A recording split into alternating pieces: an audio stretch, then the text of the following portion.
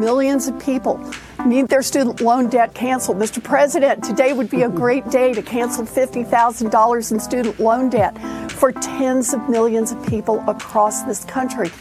In May, Senator Elizabeth Warren urged Joe Biden to follow through on a campaign promise. In his run for president in 2020, Biden supported an immediate cancellation of a minimum of $10,000 of student debt per person. 2 years later, that still hasn't happened. The administration has taken some limited steps to alleviate student debt. They extended the pandemic-era pause on student loan repayments until August of this year. And they've tried to make some existing forgiveness programs actually work. Under one of those programs, the Education Department canceled $5.8 billion of debt held by people who attended Corinthian colleges, which was a chain of for-profit colleges that collapsed in 2015. But that doesn't come close to Biden's original pledge. Why the reluctance to simply write off $10,000 per person? Why haven't we canceled student loan debt yet? I'm Laura Marsh. And I'm Alex Puri.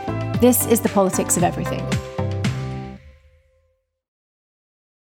Our first guest is Astra Taylor. She's a filmmaker, writer, and political organizer, frequent contributor to The New Republic, and a co-founder of The Debt Collective. We're talking to Astra about the extent of the student debt crisis and the case for cancelling it. Astra, thanks so much for joining us. Thanks for having me. So just give us an idea to start with of who has student debt. Can you give us a picture of kind of typical borrower? Well, 43 million people have student debt in this country. The average student debtor did graduate from college, but 40% of student debtors did not. So that means that they're holding student debt without the benefit of a degree. They're all ages. Sometimes people tell us, oh, you're fighting for the kids at the Debt Collective. That's really not the case, actually. The fastest growing group of student debtors is actually older people. So we are seeing a lot of seniors having their Social Security garnished because of default. So student debtors, come from all walks of life. They're young, they're old, they're black, they're white.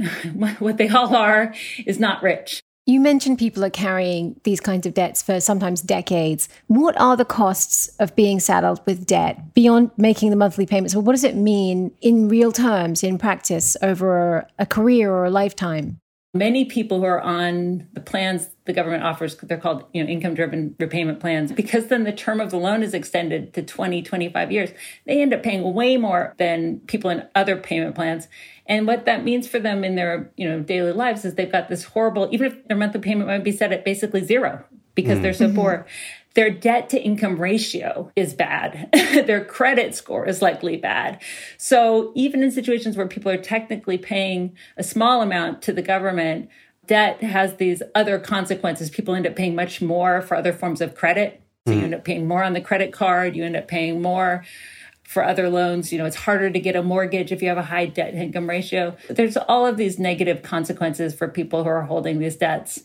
I appreciate you pointed to the sort of stereotypical idea of student debt as being held by, privileged young people who went to elite colleges. In reality, as you said, 40% don't even have a degree from anywhere, and yet they have debt.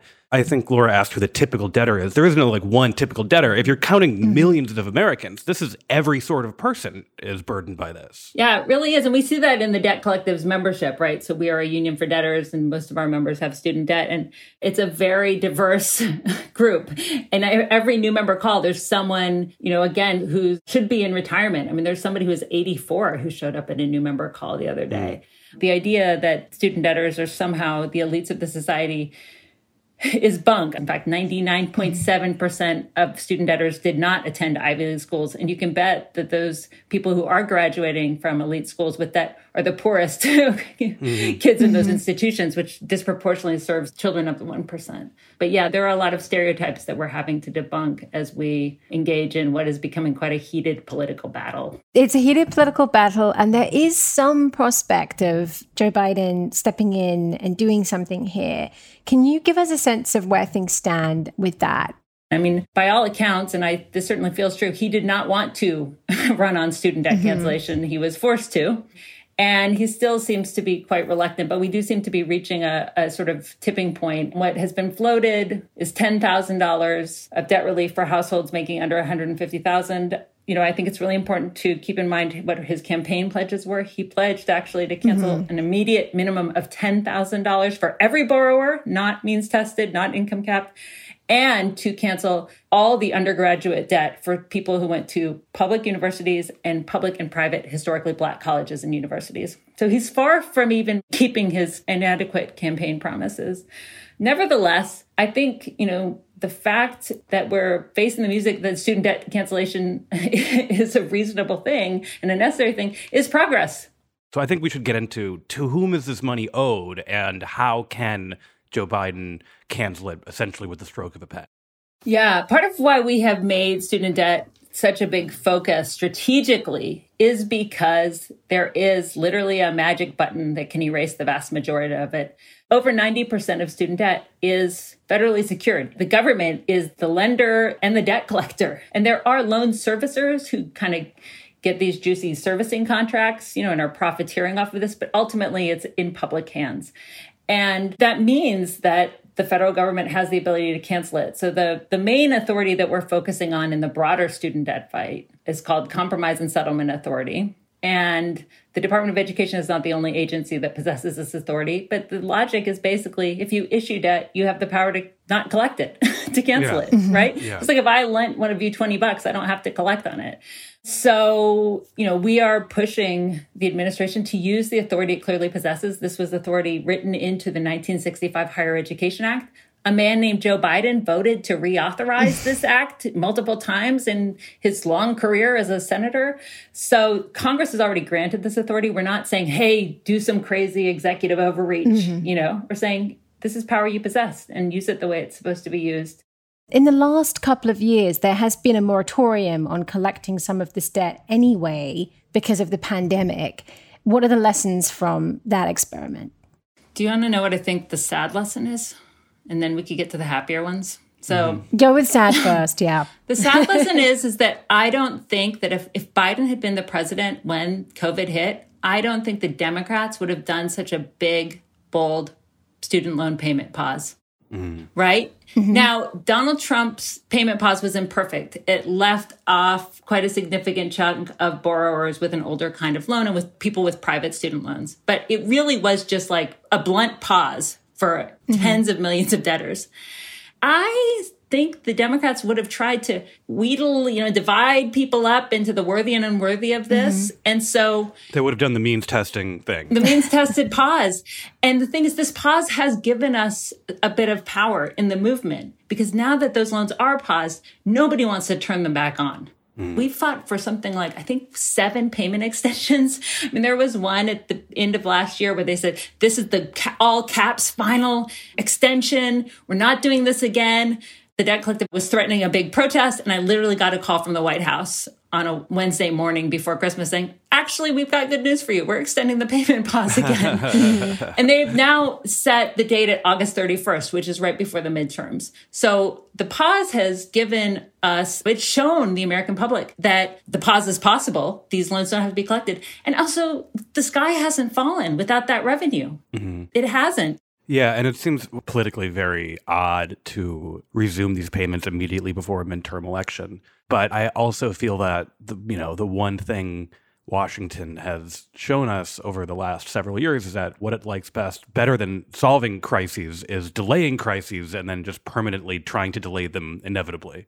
Yeah, our slogan in response to the payment pauses was you can't pause a crisis. We are living in the aftermath of a million fixes and tweaks to the student lending program. That's what income-driven repayment plans are. I'm sure the listeners have seen the headlines about the public service loan forgiveness, which was rejecting 99.7% of applicants, and they fixed it, and then it rejected 99.3, Yeah, actually, explain that, just really, really briefly explain it, because it was a deal where if you go into public service, eventually your debt gets forgiven. And it just didn't work for anyone, right? Let's say I've gone to law school. I have $250,000 of debt. I'm going to work as a public defender for $50,000 or $45,000 a year. And at the end of 10 years, they're going to write that off. And then it doesn't happen. And it doesn't happen for 99.7% of people in that boat. The same thing with income-driven repayment plan. Remember I said They lower your payments and extend the life of the loan. Well, the Government Accountability Office just did a big report a couple months ago, if that, and said, oh my gosh, the number of people who have gotten this relief, this, quote unquote forgiveness, was 157 people, if I remember correctly, and millions are enrolled. In the whole country? Yes. You could get them all in one room. That's it. You could get them on a Zoom. Not even a big room. Yeah. And that's why we're saying, just freaking stop it. Like, they actually have immense power to do the right thing. And I think it would be good for the soul of the Department of Education if it actually was about education and it wasn't actually one of the country's biggest banks and biggest debt collectors. Mm-hmm. You've mentioned several times how much worse this problem has become in recent decades. What was the turning point? What made it so much worse you kind of mentioned the early 2000s?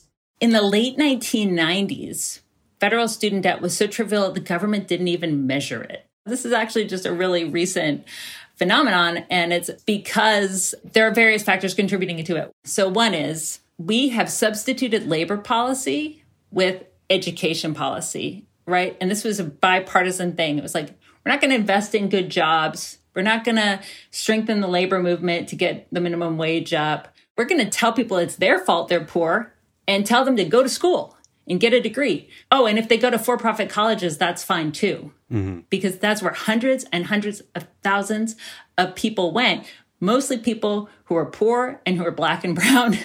And the Great Recession was a major factor in the explosion of student debt because when times are tough, people feel they have to go to school to try to better themselves to get out of that rut. And so all these factors have colluded to just, drive people into higher education, but at a cost that is absolutely unsustainable and is breaking people. We're not seeing the same uptick in this downturn and whatever, I don't know, what do you guys call this moment of economic confusion we're in? Well, right. It's a weird moment. It's a weird moment because I think people, first of all, a lot of people learned their lesson about taking out money to get a degree. Yeah. A lot of people learned their lesson about doing that. But also, there are enough jobs out there. I just read a story about people choosing to work rather than go to college. So this moment is very odd, but that's a logical response to the last 20 years of education policy and labor policy. I think that's actually why student debt cancellation is more popular with people who never went to college than people who went to college. That's interesting. And so you've got all these pundits, especially on Twitter and stuff, going like, aren't people going to be mad when somebody's debt is canceled? You're going to enrage the working class or whatever. And what you're actually seeing is a huge number of people who never went to college going like, yeah, right on, cancel it, because that's why I didn't go to school. And that's why I don't want my kids going to school. Yeah. This isn't working. Yeah. The politics of this are very interesting in that sense because there are certainly a lot of people who had student debt, but because their careers went so nicely, they didn't have to worry about it, or might be more unwilling to forgive it than people who didn't go to college at all because of the expense. I think the people most invested in the meritocracy are the most reluctant to cancel student debt. Yeah, absolutely. I agree completely. It's funny because with most disasters that people undergo, like a really bad health event or some, horrible accident, their reaction is, I don't want anyone else to have to go through this. Let's implement some kind of reform to make sure this never happens again. But with student debt, the talking point you see is, I had to go through this, so everyone else should. It would be unfair to spare anyone in the future. Right. I mean, and, this is where I sometimes get on my high horse and I'm like, I paid off my student debt. I don't think anyone else should have to, which is true. I mean, yeah. I think we just have to say what you just said, which is, hold on, isn't social progress about other people in future generations not suffering just because we had to suffer? Joe Biden gave a speech a couple Saturdays ago, a commencement speech for the University of Delaware. And he said, I too used to struggle with my student debt. I struggled to pay the $300 a semester for tuition. Even adjusted for inflation, it's like a fraction of what students at the University of Delaware are paying today. So I think, we can appeal to people's empathy and try to remind them to be kind. And we can also give them a bit of historical context and say, hold on, like Grandpa Joe definitely didn't have to pay this much money to go to college. And so why should people today have to be burdened with this debt and essentially mortgage their futures for the same opportunity? Thanks so much. Yeah, thank you. Thanks for having me. The benefits of cancellation to student debtors seem obvious. They won't have to pay interest on exploding balances. They'll have more money for other expenses. Their credit scores will improve. But the effects of canceling debt, or choosing not to, aren't just material. They're political too. After the break, we'll talk about why the Biden administration seems so reluctant to follow through on a campaign promise, and whether that reluctance is based on sound economics or a lack of political will.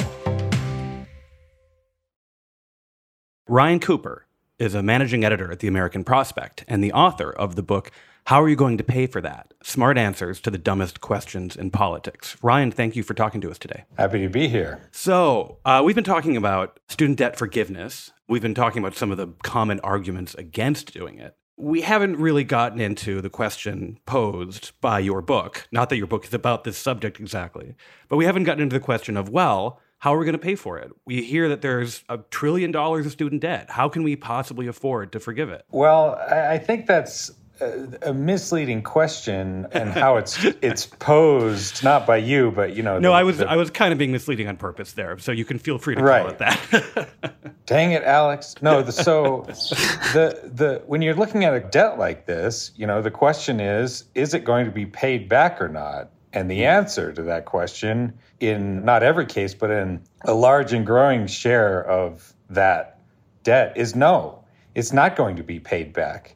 And so the question is, who's going to take the loss? So we have basically a political problem of we're not going to see that money again. So on whose backs are we going to settle this? But what we're talking about is budgetary numbers in future expected federal revenue, right? Yeah. And in fact, one of the reasons they sold the whole student debt subsidies in the first place, that it was going to be a moneymaker for the federal government, that they're going to give these loans out, and then people are going to earn human capital, that they're going to make a lot more money, and then they were going to repay the loans with interest, and it was going to reduce the deficit. And this is, 90s, gold. People love to hear this kind of thing. And the problem is just it didn't happen. Wages were stagnant, and the debt balances did not go away like they thought they would.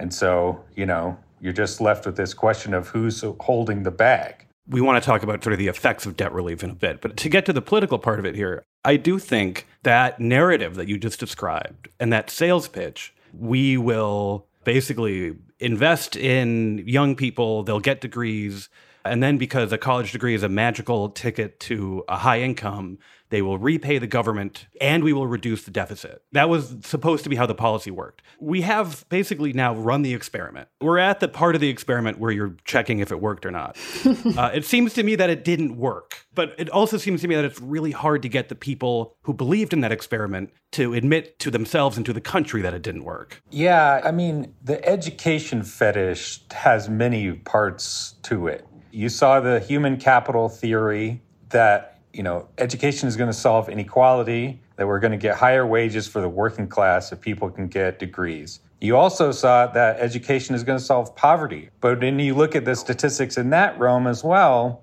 it didn't work. You've massively increased the educational attainment of the American population over the last, 100 years. Over that time, the impact of education on poverty has been nothing. What solves poverty is the welfare state. And I think this goes to show you the Democrats desperate searching for some sort of class solvent that will absolve them of not having to fight with Republicans or the donor class. To be fair, to give Joe Biden his due, they did attempt a great big expansion of the welfare state with the child tax credit. Yeah. But, that was killed by members of their own party now, explicitly for the reason that it gave the money to poor people who would, said Joe Manchin, spend it on drugs. Student debt cancellation is something they still could do. Why do you think they're not? I have only sort of psychological suppositions. Arguably, Biden could do this without anyone else's say-so. He could just write it off and be done with it. I think that you see a typical Democratic hesitancy, unwillingness to do, aggressive, boundary-pushing things if they can possibly help it. That smacks to them of sort of Trump or worse, the socialist left. I think maybe more importantly, you see the class split in the Democratic Party. And I think a desire to kind of discipline the young left that you see from a lot of people like Josh Barro, Matt Iglesias, that type of person. And this, the student debt football, has become a sort of weapon in that internal coalition argument, I think. It's taken on a sort of symbolic importance beyond the policy, which is which side is going to sort of win this fight for the Democratic Party. Yeah, and so it is the case that young college graduates are a sort of central constituency of the sort of new, like, upcoming socialist groups. They're arguing for student debt cancellation, and so telling them to shut up is a really popular thing. You know, if you're dedicated to keeping AOC and all of the, you know, grimy hippies away from the levers of control inside the Democratic Party, casting student debt forgiveness as some sort of handout to, you know, Hampton's millionaires or whatever is a pretty potent rhetorical weapon. Oberlin women's studies grads who don't want to pay their bills. Why didn't you get an engineering degree, you stupid feminist? But, you know, it's funny, you know, when you bring up AOC as a representative of the leftmost flank of the Democratic Party, but the politics on this have gotten very mainstream very quickly, which I think makes the White House's ambivalence about it even odder. And I know that your magazine, The American Prospect, has actually done some reporting a little bit on the sort of debate within the party and within the White House. But Chuck Schumer, no socialist he spent Biden's first year in office just saying, you got to cancel debt for people. He said you were going to do it. Like, you got to do it. Yeah, I mean, these things get mixed up. It definitely is not the case that it's only Hampton's millionaires who would benefit here. And I think Schumer is not a super accurate retail politician, but he's more of a retail politician than Matt Iglesias. And I think he sees that, like, this is a winning issue for his coalition. Yeah. It's just the internal dynamics. You know, if Republicans had a thing like this, where it was like a section of the party wanted something that maybe didn't poll great, you know, arguably, like it wasn't a thing that was a super slam dunk, 90% approval, everyone loves it. They would just do it right away. And they would sort of narrowcast propaganda to the people who benefited, and then they would shut up about it. They would move on to Benghazi 2.0. Well, it's interesting that what you're describing is basically like they have a political program and are able to achieve multiple goals. And I think when we're talking about student debt cancellation, we've been talking about it as like, this is one of the few things Joe Biden can still do. Maybe the mistake is to talk about just being able to do one thing, because political parties tend to be successful when they can do lots of things, right? Yeah, I mean, it's the kind of thing where Republicans, for all their faults, act like a political party much more than Democrats do. They have their agenda, they try to achieve their agenda, and then, you know, they move on to the next thing. They don't wrap themselves around the axle of their own coalition for months and months, which is the same thing they did with Biden's Build Back Better agenda. This is a debate you could have solved with a couple of administration economists and aides in like 15 minutes, I think, on day one of the new administration. Do the write-off, on to the next thing. And I think ultimately, you know, it does have to come back to Biden. He's in charge here, and if he wanted to make this happen, he's the top dude, and he makes the decision whether you're going to write this executive order or not. And he hasn't, you know, shoved one of his economists up against the wall with his hand behind his back and say, tell me that it's going to be a good thing, and now go on CNN. He just hasn't done it. I don't know. It is interesting because I'm sure there are economists in the White House who have been saying this would be economically a good thing. And get into that. Forgiving this debt, it's been frozen for a lot of borrowers for a long time. But forgiving the debt, what do you think the sort of economic impact of that? I mean, they think the latest number that's been bandied around is $10,000. You see people being kind of dismissive about that, you know, for the reason that a lot of people have debt well into the six figures. But that would wipe out about a third of all the balances. It would cut another, like a quarter or something by half or more. It would be a very significant amount of debt relief for those people. Economically, you're talking about putting, you know, a couple $100 a month, something like that, into the pockets of people. It would be this may be factoring into the administration's thinking, it would be anti-inflationary to restart the payments and not cancel any debt, because then you would be forcing people to send more money to the government and so that they couldn't spend on, it would basically be a huge tax increase. A tax increase on indebted people. Yeah. But conversely, if you think that the inflation problem is not primarily caused by overspending, especially not overspending among like a relatively small group of people, then they would have more money, they would have less debt, so their credit would be better, they'd be able to borrow money to buy possibly a car or a house. So this would be a pretty big economic lift for a fair number of people. Even if, if it were up to me, I would say start with 50 and go from there for the reasons that I mentioned previously, that from a practical matter, that debt's not getting paid off, most of it.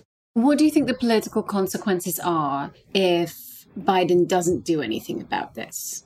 I think that would be the worst of all possible worlds, that you will have sort of dangled this little carrot of, we're going to give you something, right in front of the noses of some of your most loyal voters, sort of a new core constituency of the party. College graduates, used to be quite heavily Republican back in the day. And then, you just sort of snatch it away for reasons that are just like inexplicable, and a betrayal of the promise that he made. It's just that the whole party looks so pathetic and helpless, just victim of its own stupidity and incoherence. Yeah, I find the political part of this kind of baffling, because I feel like we can talk about Democrats operating in fear of backlash. And so maybe they're operating in fear of, resentment and backlash that student debtors got a handout. Maybe that's behind part of it. But like, if you were operating like a normal political party, you would say the people who will feel resentful about that are not our political base. Yeah, college graduates under 45, that's like Biden's winningest category of people, up there towards the top at least. And to just stick a thumb in their eye. I mean, a little of the good old Democratic Tammany Hall spirit, I think, would go a long way here. Be like, no, we're in office to give material goodies to our constituents. Yeah, embrace the handout. Why else would you get in the game, baby? That's the entire point of holding political office. Let's forgive student debt and bring back patronage jobs. That's my platform. Yeah, exactly. It feels like this would go beyond just making the people happy who get that relief, though, because I think that to a broader swath of voters, it would just prove like the party that I'm aligned with can do stuff because it did one thing. I think that it is, to your point, Laura, incredibly dangerous for the party not be able to do anything at all, even really with respect to executive actions, and to feel like it is pointless to vote for them except to keep out the Republicans, that they're not going to really try to do anything to help you. And the best you can hope for is that for a few years, Republicans won't be running anything.